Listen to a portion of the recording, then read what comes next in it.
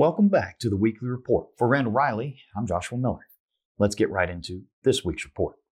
This week in job board searches and clicks. Truck driver searches were up 29% week over week, down 3% month over month, and up 46% year over year.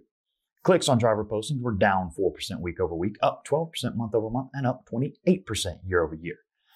Bit of a mixed bag here as searches rebounded after that large drop from last week, but click activity decreased a bit. Of all the click activity recorded, it was only job postings for inexperienced drivers and/or trainees that received more clicks than the previous week.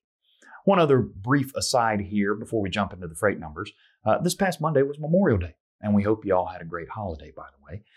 But typically, Mondays are high traffic days for both searches and clicks, except when there's a holiday.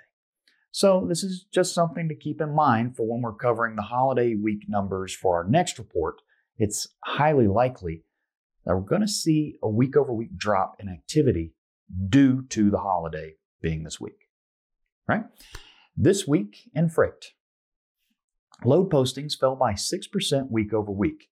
Dry van dropped by 4%, flatbed fell by 9%, but refrigerated increased by 7% week over week. On the availability side of things, there was an increase of 6% week over week.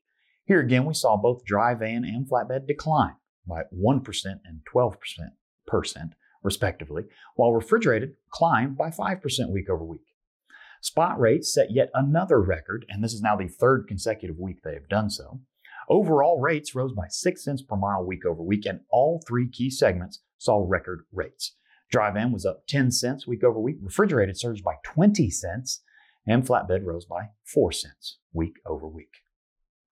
Now for our story of the week.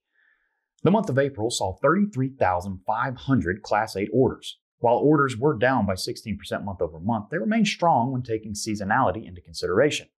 The build rate through the first few months of 2021 practically duplicated what we saw in 2018 that led to the oversupply of new trucks in 2019.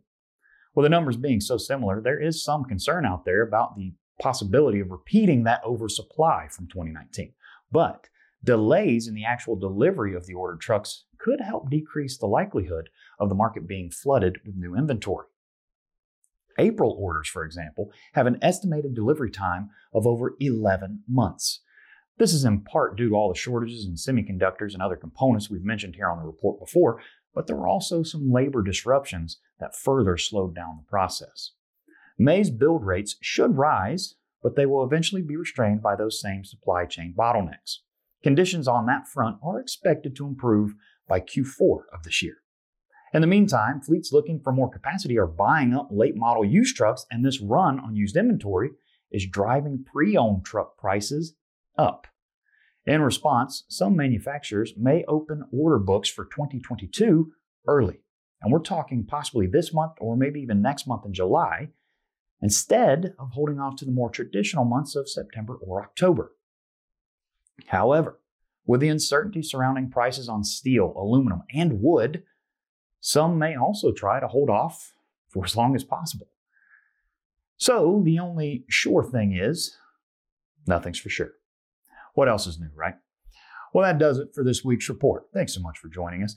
We look forward to seeing you back here next week with an all-new look at the latest numbers and a new story of the week. If you find our reports useful, don't forget to share, like, subscribe, all that kind of stuff. And until next week, have a great week, everybody.